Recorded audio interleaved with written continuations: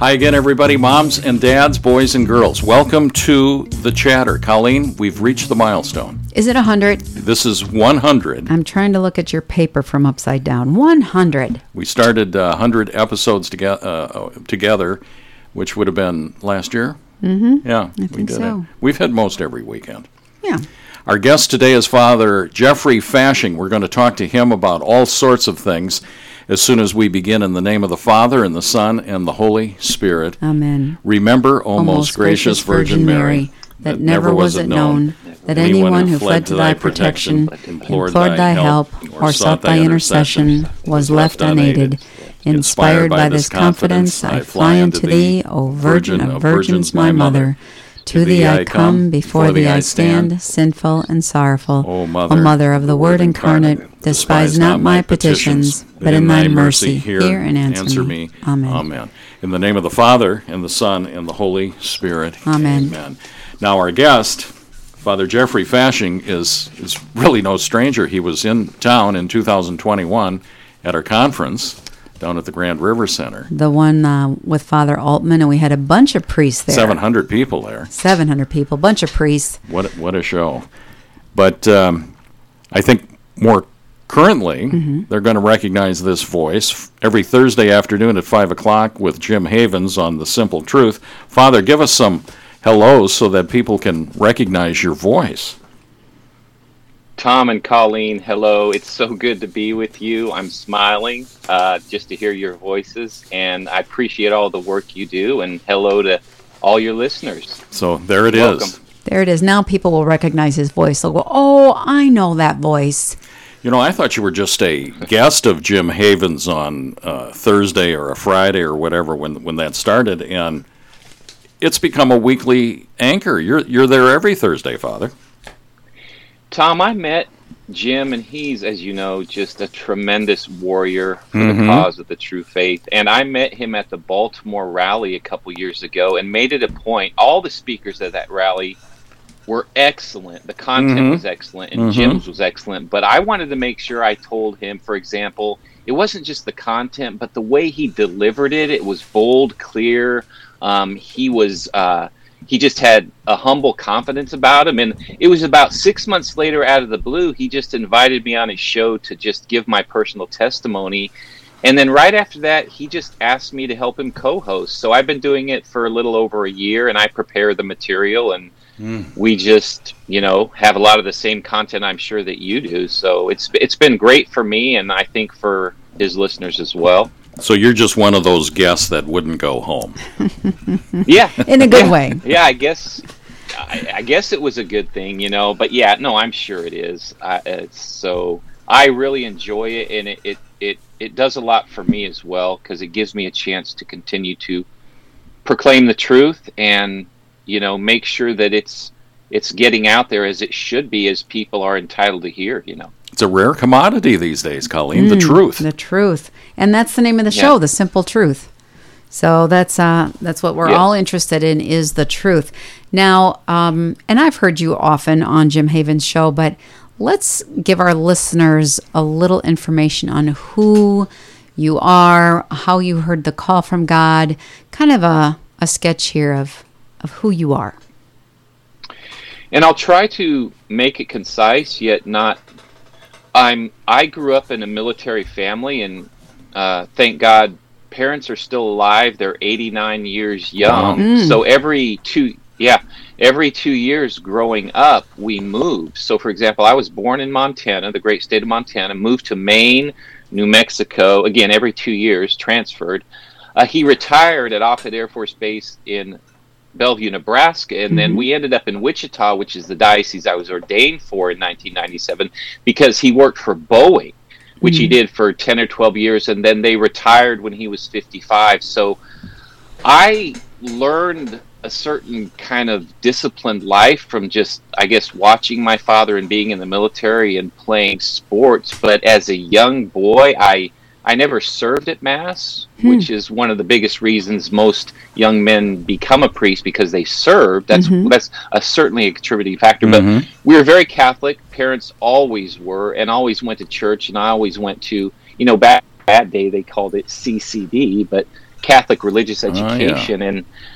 But, I just this weekend returned from my, if you can believe this, 40th high school reunion, 40 years. And so I have so much that is related to our conversation to talk about. But my point is in high school, even in my young adult years, it never occurred to me to study for the priesthood. So that happened in my early 20s. But vocation story, I just was always playing sports and always had girlfriends and just always wanted to be married and have a family. But in Wichita, Kansas, we moved there when I was starting 8th grade, and we were at the biggest parish, not just in the Catholic Diocese of Wichita, but in the state, which is St. Francis of Assisi, right down the street from our house. And it was really, as I was considering a vocation and going to school off and on after having entered college and not going all the way through, because I had no idea what I wanted to do, even in my early 20s. I just knew I wanted to get a degree. And so when I started looking at vocation and praying in that Adoration chapel in that church at St. Francis of Assisi in my early 20s, and then I met a priest who was assigned there.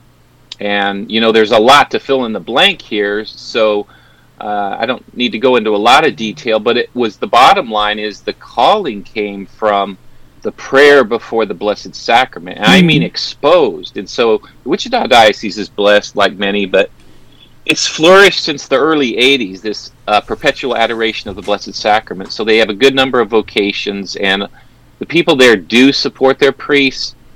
And so when I was looking at being married and what I wanted to do, I really didn't care about making money. I was taking business classes. It's like, this really isn't important to me. What is? And it was really the teachings of the Catholic Church or Catholic theology. I used to watch EWTN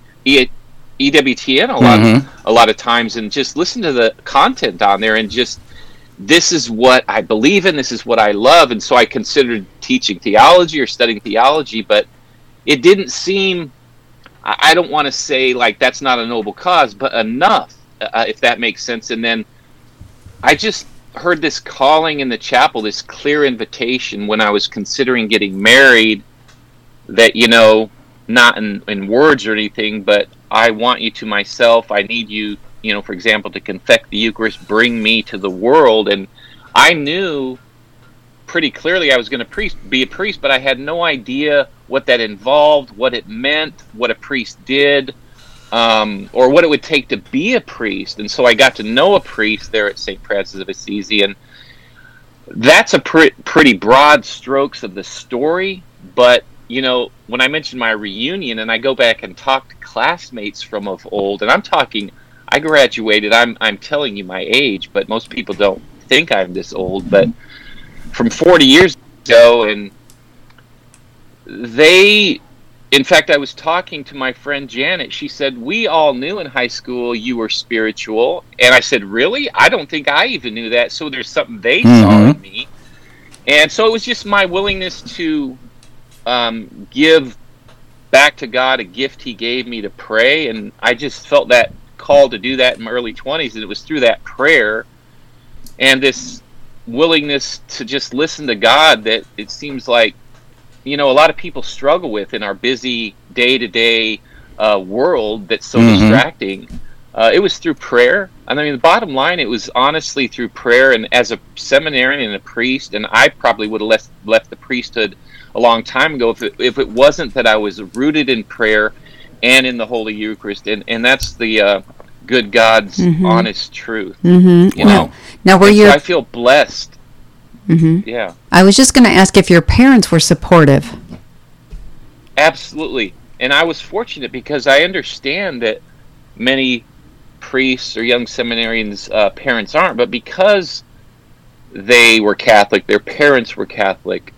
And not just with my decision, but, and I actually talked to this with former classmates, that anybody I brought home, boy or girl, somebody I played sports with, or just friends from school, they went out of their way. They were always nice to. And so, yes, they were supportive. I even left the seminary one time, like many people did. They were supportive of that, So there's always a discernment process. So I was so fortunate because their stability, they've been married since 1956, so they're well into their 60-some year of marriage, and so just that background, not everybody's fortunate to have, to fall back on, to know, that stability. So that's been a tremendous help, and it just goes unsaid in our family, So you have siblings? I have 2 brothers and 2 sisters, and it's very difficult because we've all grown and we've gone our separate ways, and unfortunately only one other one is practicing the good Catholic faith.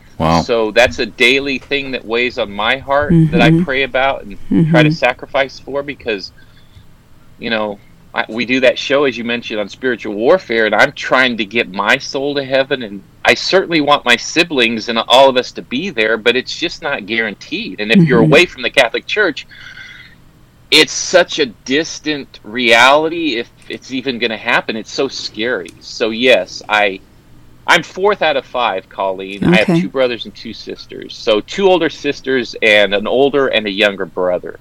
Okay. We just have talked before on the show about how many families have family members who no longer practice the faith. It's almost like how can you doubt that we're in the middle of the great apostasy? And you mentioned how only one of your siblings is practicing the faith, and yet they all grew up in the same family with devout parents, and it's just kind of surprising sometimes how dissimilar siblings can be when it comes to the faith. But yeah, I certainly feel your pain, and I know Tom does too. We all have family members who have left the faith, but we're all trying and sacrificing and for them to come back. So then you were ordained in 1997 for the Diocese of Wichita. Yes. Okay, just out of curiosity. Go ahead. Yeah. No, I was just going to say, out of curiosity, how many were in your ordination class? That particular year, there were only 2. And he happened to be a Vietnamese priest, and I think he's since affiliated with a different diocese because most of his family, I think, eventually came over. He was over to the country, I think, in California. So that year there were only 2, and because of that, normally they're always like Memorial Weekend time, but as you know, that's coming up on the Feast of Corpus Christi. We were able to move it back for the sake of his family getting there, so I actually was able to offer my first Mass on Corpus Christi and have a procession. And so we had a small class that year, but there were 2 of us. But Wichita usually ordains quite a few men. That's awesome that you got to celebrate your first Mass on the Feast of Corpus Christi when you are saying that your calling came from when you were sitting before the Blessed Sacrament. So how appropriate is that? It was, and I'll never forget it. We were able to have a procession of the Blessed Sacrament. And, of course, at any ordination, most, if not all, of the priests of the diocese come for that ordination because of the grandeur of it. So, and then the first Mass, the first Mass that day, obviously, and then ordained the day before. So the Corpus Christi processions are something that typically are found among more traditional priests and parishes. Like, I never saw one until I was probably in my 40s. You're kidding. No. Right. Wow. Yeah. And so were you drawn to the traditional devotions, like the processions, things like that, your whole life? Or was there a point where you realized their importance and you were attracted more to the traditions? Just instinctively, I think. Like, I don't know that I knew the difference at that time. And if you use the word traditional or conservative or liberal as a Catholic, I don't really like those quote-unquote labels, because if you say you're Catholic, you're not really traditional or conservative. You're Catholic or you're not. You either accept and embrace the faith on its terms as Christ gave it to us, or you don't. But I think just as a man at that time, and as a newly ordained priest, but even before as a seminarian, as a person, just those values are what I embraced. I suppose being in a military family and the discipline and the athleticism and the working, and so I was just attracted without really anybody introducing me to those things. So absolutely, in answer to your question, it was because of that rootedness in the Blessed Sacrament that God had called me to and given as a gift to me.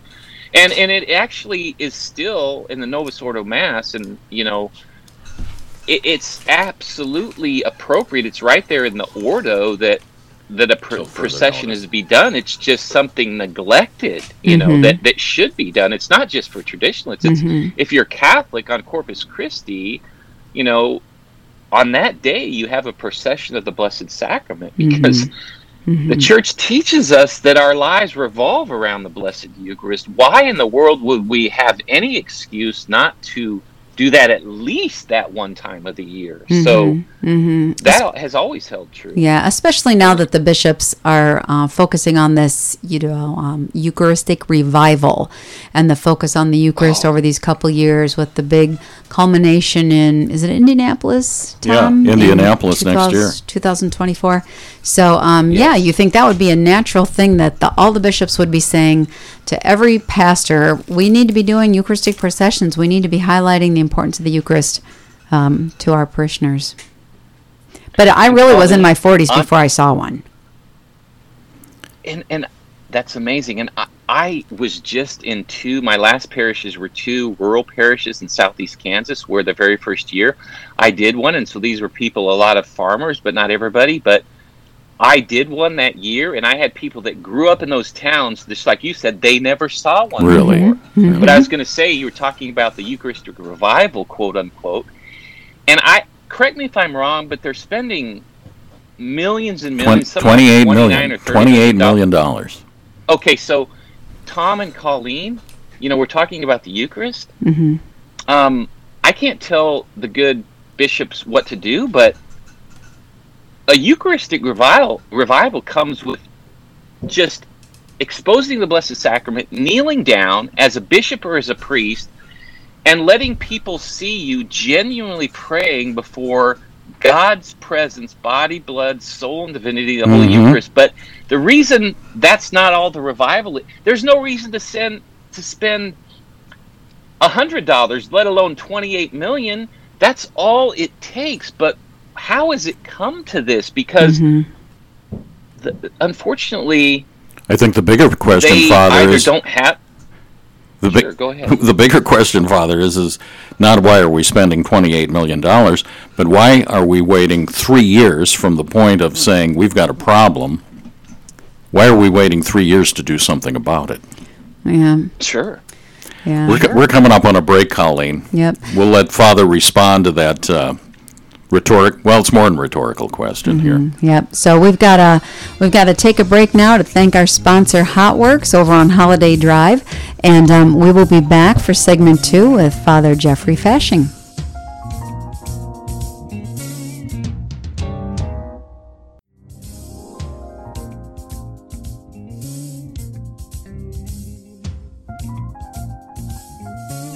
We're back in the studios for the 100th episode. We made it. They said we'd never make it. Well, and sometimes I doubt it. Sometimes I re-listen and go, how did we ever make it to 100? 100 episodes, Colleen. I couldn't have done it without you. We couldn't have done it without. And I just heard someone say to me yesterday, I really like the chatter. They said, you guys make a good team. It's just fun to listen to. And I said, well, good. I get that too. They say, hey, it's Colleen and the other guy. No, they do not say that. You're being humble. Our guest is Father Jeffrey Fasching, and what a story. We're gonna pivot into some contemporary stuff.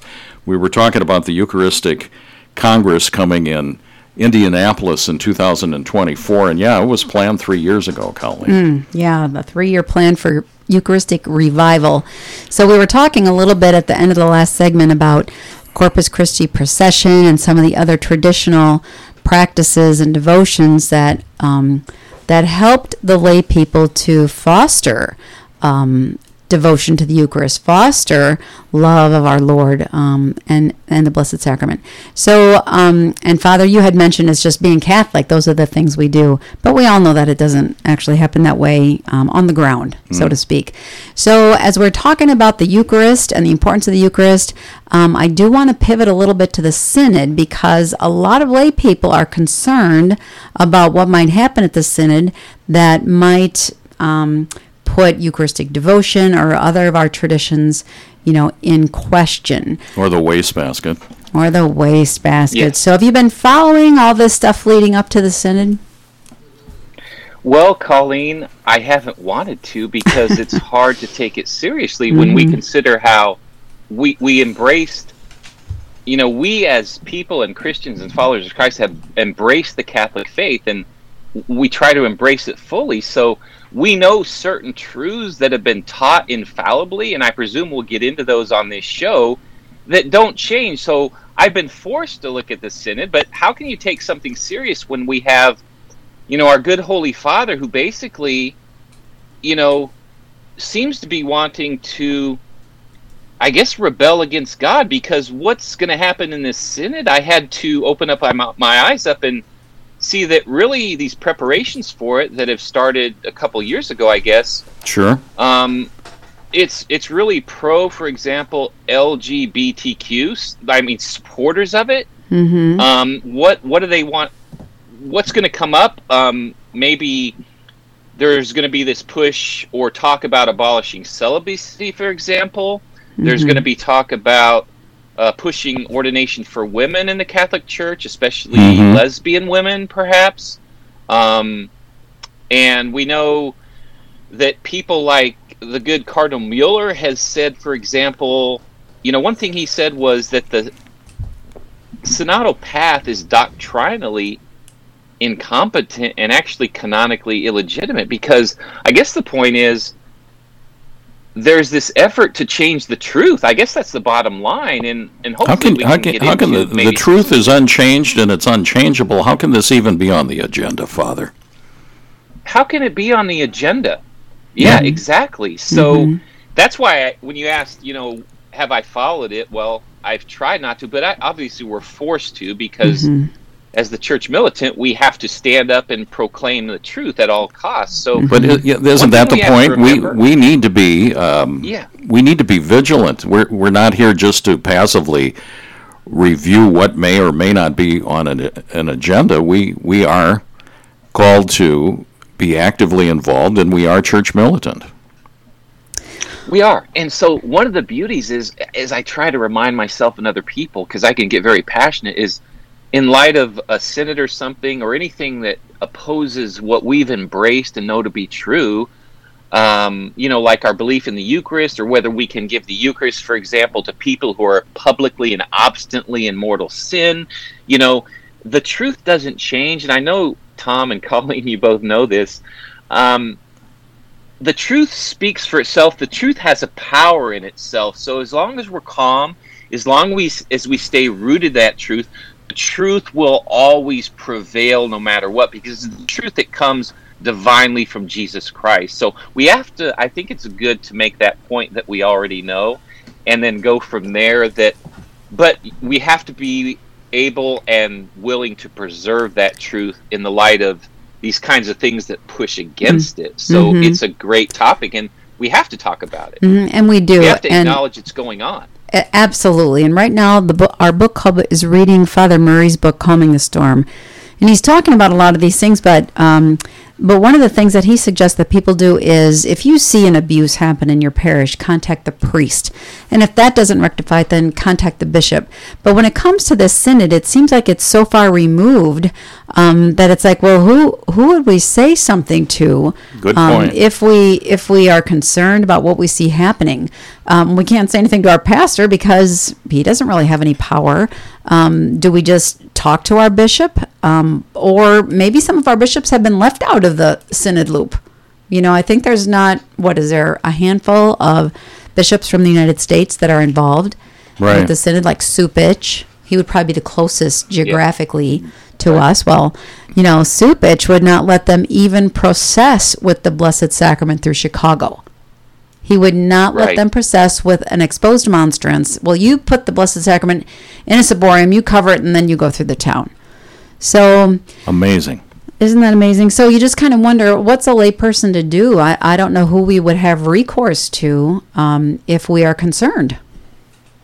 So that's a great point, because the fact is that the invited laity or clergy are, in fact, predominantly, as Blaise Supich and many cardinals and even bishops, unfortunately, pro-LGBTQ. And we have to be clear that we love brothers and sisters who have same-sex attractions. We're concerned with hating the sin, and the church has always taught, what she teaches on homosexuality, but they have this it's okay agenda. So, what do we do? Because there actually are some good bishops out there, and I know you two know one, and I know one for sure, and his name is Bishop Strickland in Tyler, Texas. So I have one very concrete thing we could do. I've recently come across, and I think you're familiar with these, Tom.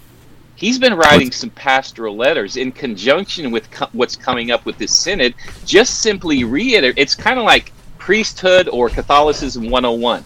This is the truth. This is what has always been taught. This is what cannot change. And it's just what every single bishop should be doing. But it seems like I only know of one. And so he's written several letters over very recent times addressing the Eucharist, addressing same-sex marriages, addressing abortion, addressing contraception, all of these things. And we just have to take it upon ourselves to remind ourselves, if we don't already know, what is the truth. That truth doesn't change. We have to follow the bishops, as hard as it may be, or even the priests, and that's hard sometimes, who embrace the truth and aren't afraid to teach it at all costs, because after all, that's why we became priests. Okay? Isn't that the ultimate charity, though, Father, is to it is care for the other as other, and wish that they would attain the end for that which they were created, which is heaven. Salvation of souls. That is right. Yes. The very definition, it goes to the heart of what charity is. And sometimes, unfortunately, and especially with what we're faced with today, both in our culture and our church, charity means sometimes a tough love. And simply speaking the truth. And for many people that stings because they're not living that truth, but they need to hear it. And sometimes they say or they react in a hostile manner, and they leave and say, because this priest said that or whatever. But the fact is, deep down, they want to hear it, and they need to hear it. Why? Simply because it is the truth. And they know it, but they've strayed, and they do need charity. They need priests and pastors that will be patient and just help them, if they've strayed, to get back to that truth. Because, that's what we're about as followers of Christ and the Catholic faith. We want other people to embrace it because it's a beautiful faith, Tom and Colleen. I mean, I and so many other people, and I'm not in their category, but saints down through the ages, martyrs, young and old, have given their lives for this beautiful faith. They fought for it. It's the very same faith that we are practicing now that is under attack. And we have to realize what a great gift it is. But the reality is the people that are in charge of this faith are distorting it. And they're actually not teaching it, and they're leading souls astray. That's what goes to the heart of the matter. I had a conversation on that point, Father, in the last month, and the statement was made, why is that? Why are people who are in charge with the deposit of faith, the doctrine of the Catholic Church, why are they letting it slip through their fingers like sand or water falling out of the palms of your hand? And he said to me, Tom, there are so many people that are invested in the demise and destruction of the Holy Roman Catholic faith that they're not going to let this opportunity pass. What say you about that? What do you see from your point of view on that investment? Absolutely, our Catholic faith is under attack because it goes against this entire culture, and for not just centuries, not just decades, but for centuries, there's been this rise, if you will, from the time of Karl Marx himself and socialism, which is really a word for communism, that has been trying not just to infiltrate our great country. And again, I mentioned I'm from a military family. I'm a patriot. I'm all for American exceptionalism. I still believe we live in the greatest country in the world. Not only is that under attack, but of course, in order to be successful, that, as you mentioned, Tom, the church has to fall, even though she never will. But that's the effort that's being made. So it's because the church is diametrically opposed to the culture, if you will. And John Paul II, St. John Paul II, he always called it the culture of death. It's a culture of death because it's all about me, and I can do whatever it is that takes to make me feel good, be it abortion or just sterile sexual unions, a sex on demand, whatever. Sure. As long as I'm not, quote unquote, hurting you.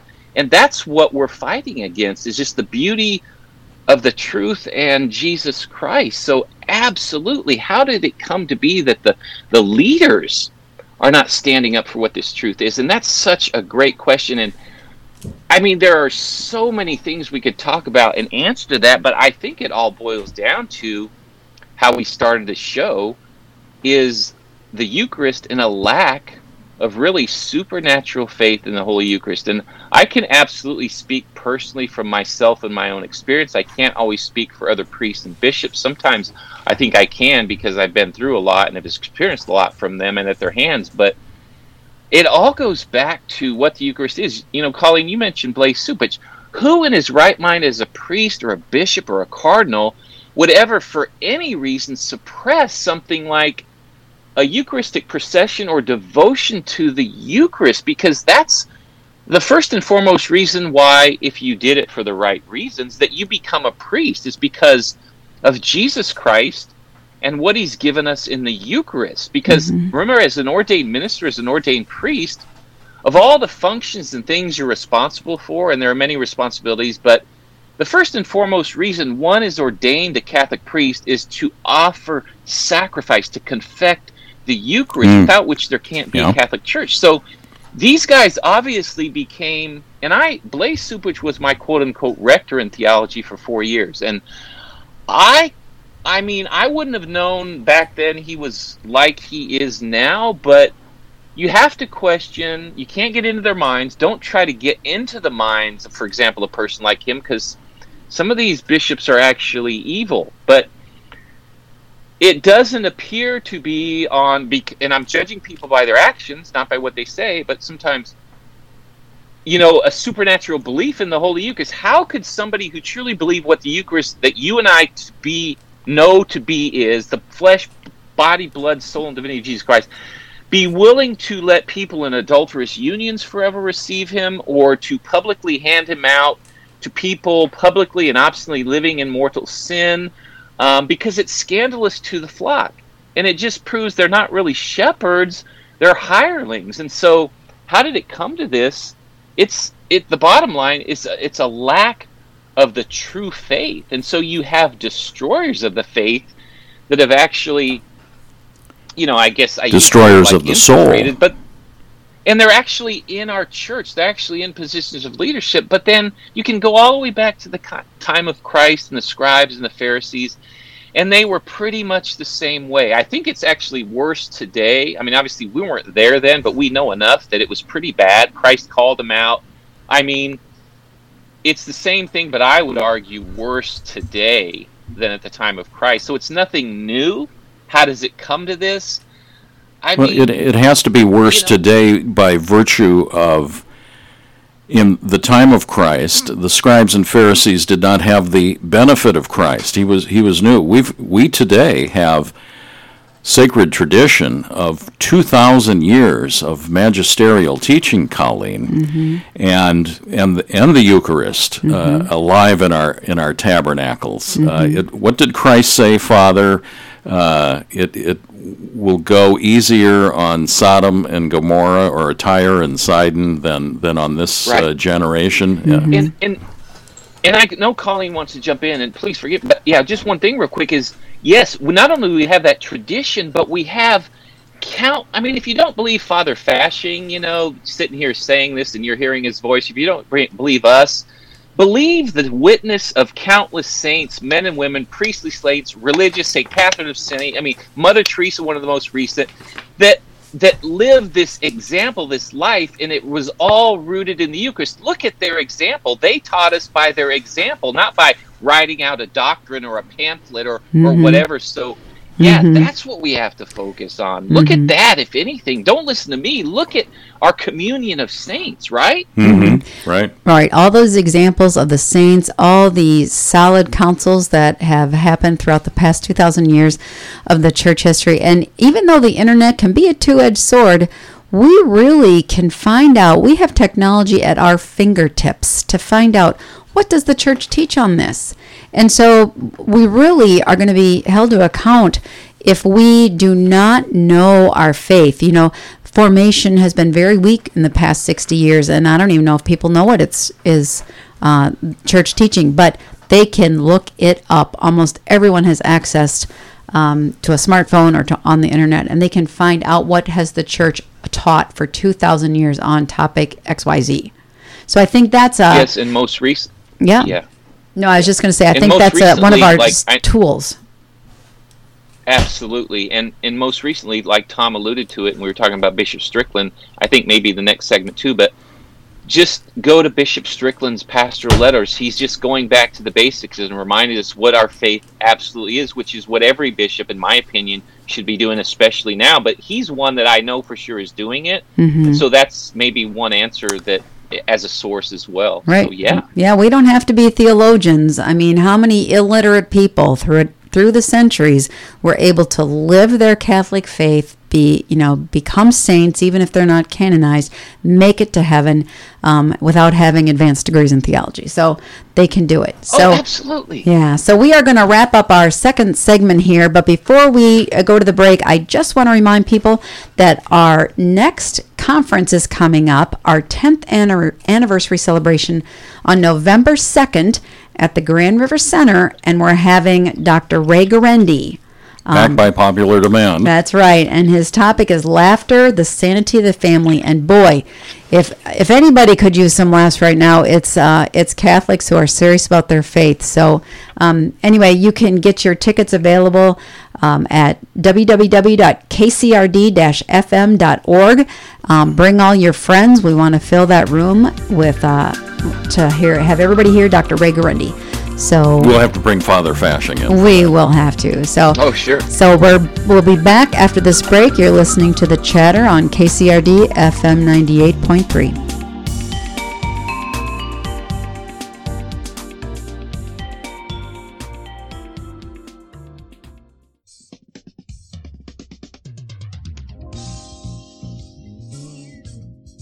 We're back in the studio, FM 98.3 KCRD, and on the mobile app everywhere with the keyword KCRD on your smartphones. And we've got podcasts and all of that. We got to talk about Ray Guarendi coming to town. This is going to be a huge night, 10 years on. 10-year anniversary. That's wonderful. And Dr. Ray was here, I believe, right before the world ended and COVID hit. Correct. Right? That would have been in March of 2020. Mm-hmm. Before, in fact, he spoke that night. I think it was a Thursday too. Mm-hmm. And just as the evening wound down, we were at the Best Western on Dodge Street. We were, yeah. And the news began to trickle on cell phones. Things are not looking very good. Yeah. Of course, we didn't know what we were looking at. Well, you're right. Nobody did. Yeah. But he was our guest here in Dubuque 3.5 years ago. So now he's coming back, and he was a professional comedian, so I'm sure he's going to make all of us laugh. And everybody needs a big laugh. And now we're kind of looking at this Bellowing Ox here. Yeah. It's got all the information on it. Has it hit the homes yet? No, I just got them delivered, so we're recording on the 25th, but we expect these to be out before month's end. This is just an awesome. What do you think? Holy cow. How many pages is this? Well, we got 32. 32 pages. Wow. It's no longer a newsletter. No, it's a magazine. It's a magazine, and Greg does such a nice job. So people can be looking for it in their mailboxes, hopefully within the next week. If you're not getting the Bellowing Ox, it might be because you're not on our subscriber list. So go to kcrd-fm.org and click on the button that says subscribe, or just send us an email and we'll get you a subscription to it. We'll mail one out. We'd love it. Our guest is Father Jeffrey Fasching. Mm-hmm. What an engaging hour we've got going. Oh, we just have the best guests on this show. And so in our second segment, we were talking a little bit about the Synod and the Eucharist, and it was kind of sounding a little doom and gloom and hopeless. So I need a hug, Father. I need a hug. We all need a little signs of hope. So, Father, what do you have for us in the hope category?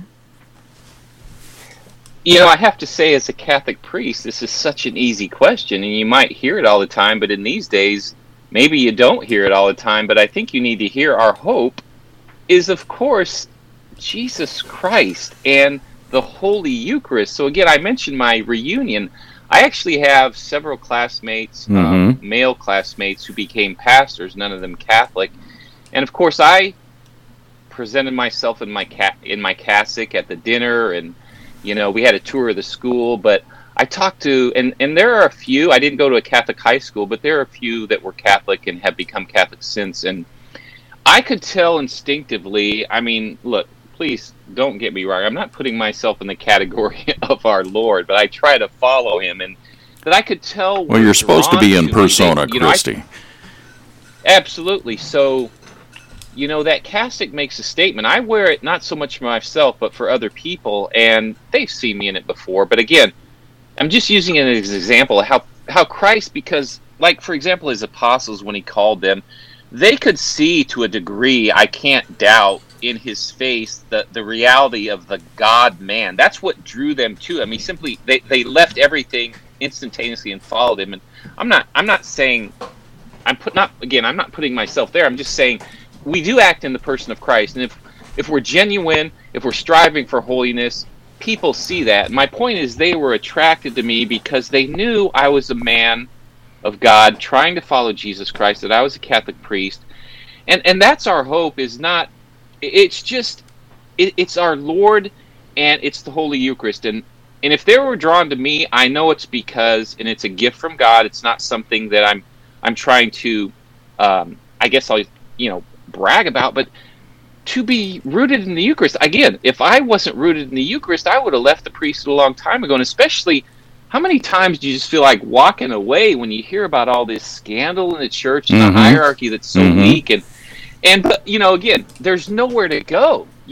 So God puts us in this place in this time. We have to remember, when we talk, Colleen, about doom and gloom and what do we do, make no doubt, God put us, you, me, priests, and whatever they're at, in this church at this time for a specific reason. So when it seems to be getting so bad, we have to remember that we're here for a purpose. So we don't have to be priests. We don't have to be religious.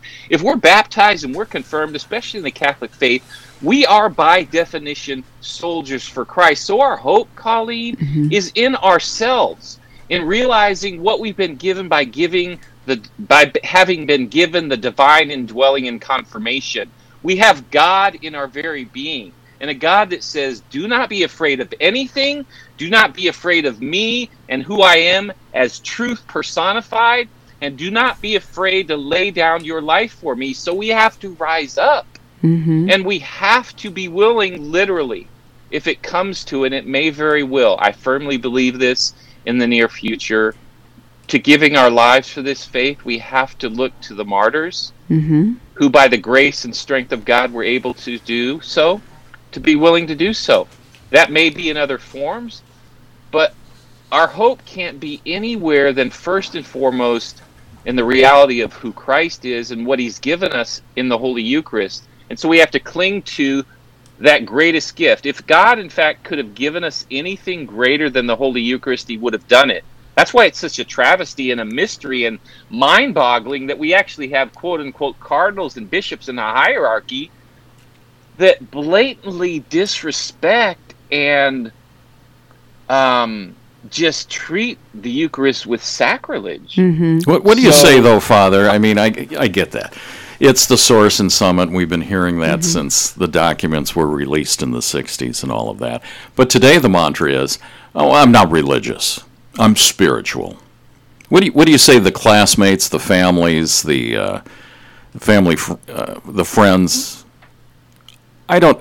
Yeah, you guys, you got too much stuff going on here. You Catholics, you got too much stuff going on. I'm spiritual. I got the Spirit.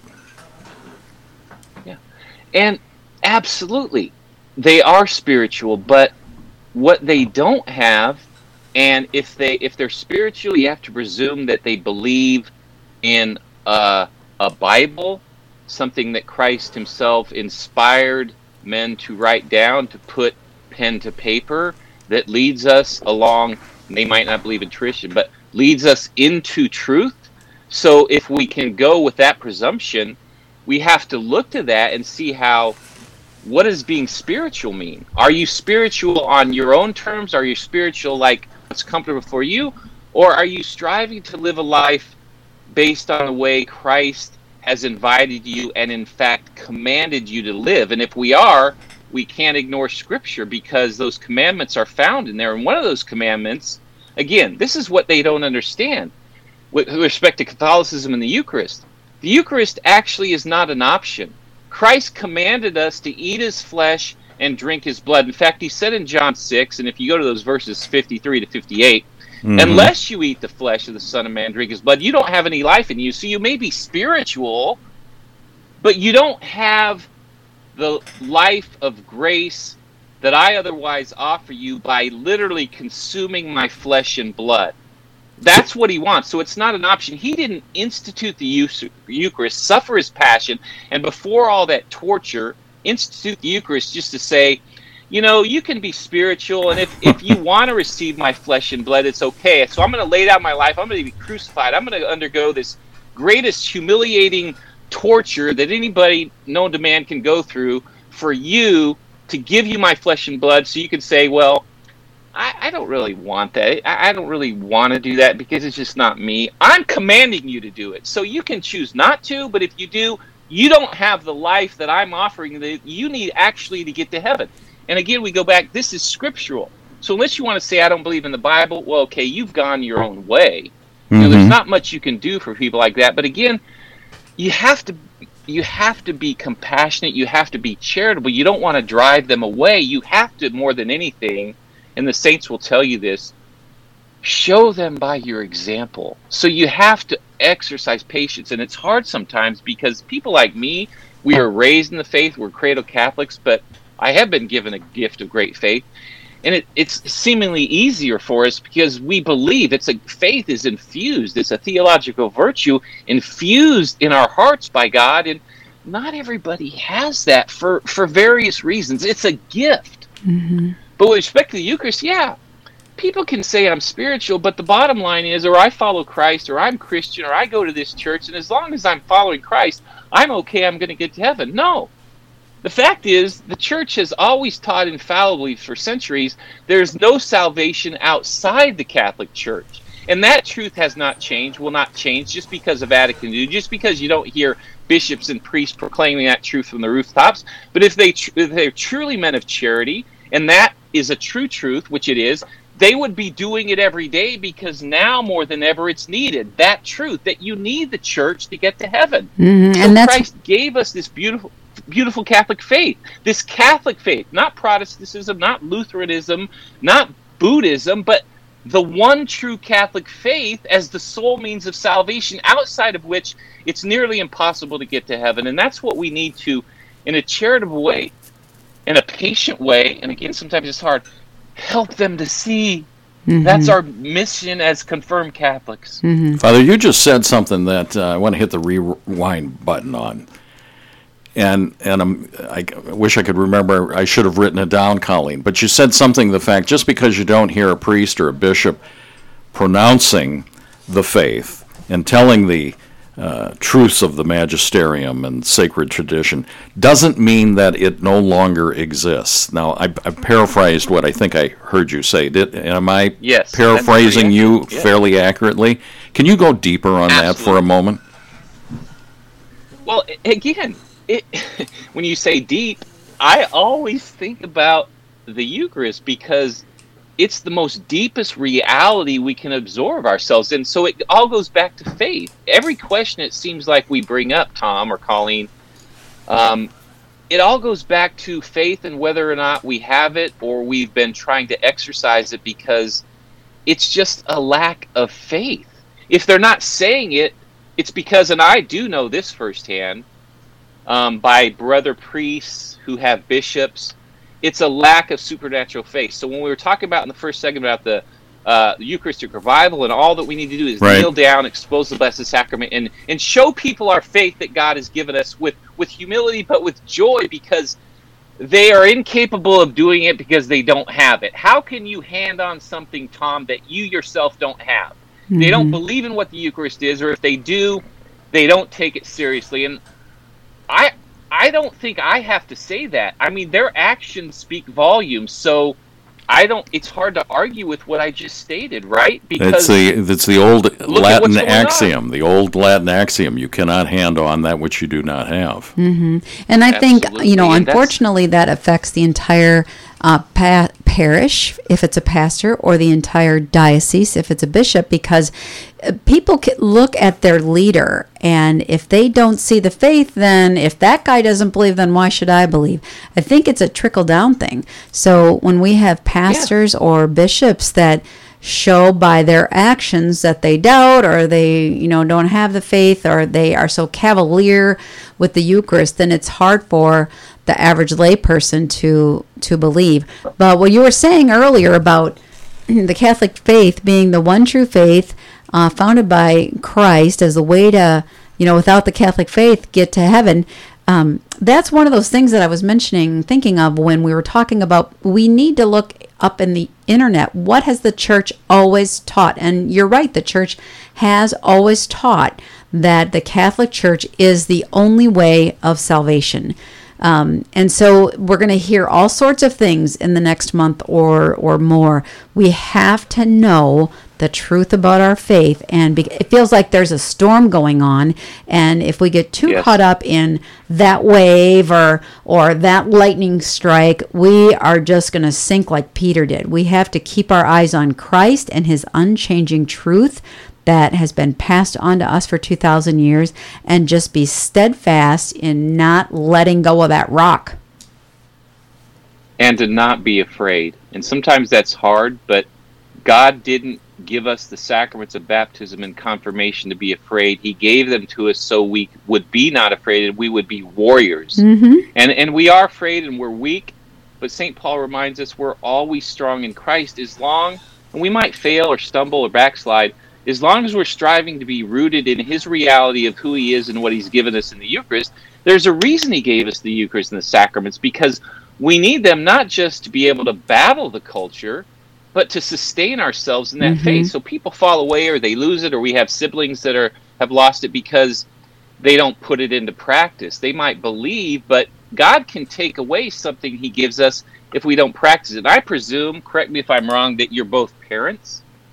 Yes. You both have children, right? Tom does. Well, Colleen's got 60 of them at the maternity home. She's way beyond me. But if we're trying to teach, if we're a parent or if we're a teacher in a classroom, we can preach as priests till we're blue in the face, but especially if we're parents, we can tell our children, this is what you need to believe, this is what you need to do. They are going to do what they see you do. So if you want your children to learn to pray, you can give them a book and say, learn these prayers, or you can give them a catechism, and that's something valuable in that. But unless they see you doing it and living it, they're not going to do it. They learn by what you do. So in other words, we preach with what we do. That's what we have to remember as well. Mm-hmm. And Father, we're coming up on the end of the show. We got about 60 seconds before we go through the end. Sure. I have a thought here. You mentioned St. Paul, and in one of his letters, I'm horrible at remembering which one, but he said, some of you are, we need to, Colleen, I'm paraphrasing, keep our eyes on Christ. Some of us are saying, I'm a disciple of Paul, or I'm a disciple of Apollos, or I'm a disciple of Simon, or whatever. Are we at that point here where, going into this synod, as Catholics, we're going to be splintered and fragmented, as St. Paul said, and we're going to have people that say, I'm a disciple of Athanasius. I'm a disciple of Strickland. I'm a disciple of Francis, and that kind of thing. And what say you about that? You got 30 seconds, Father.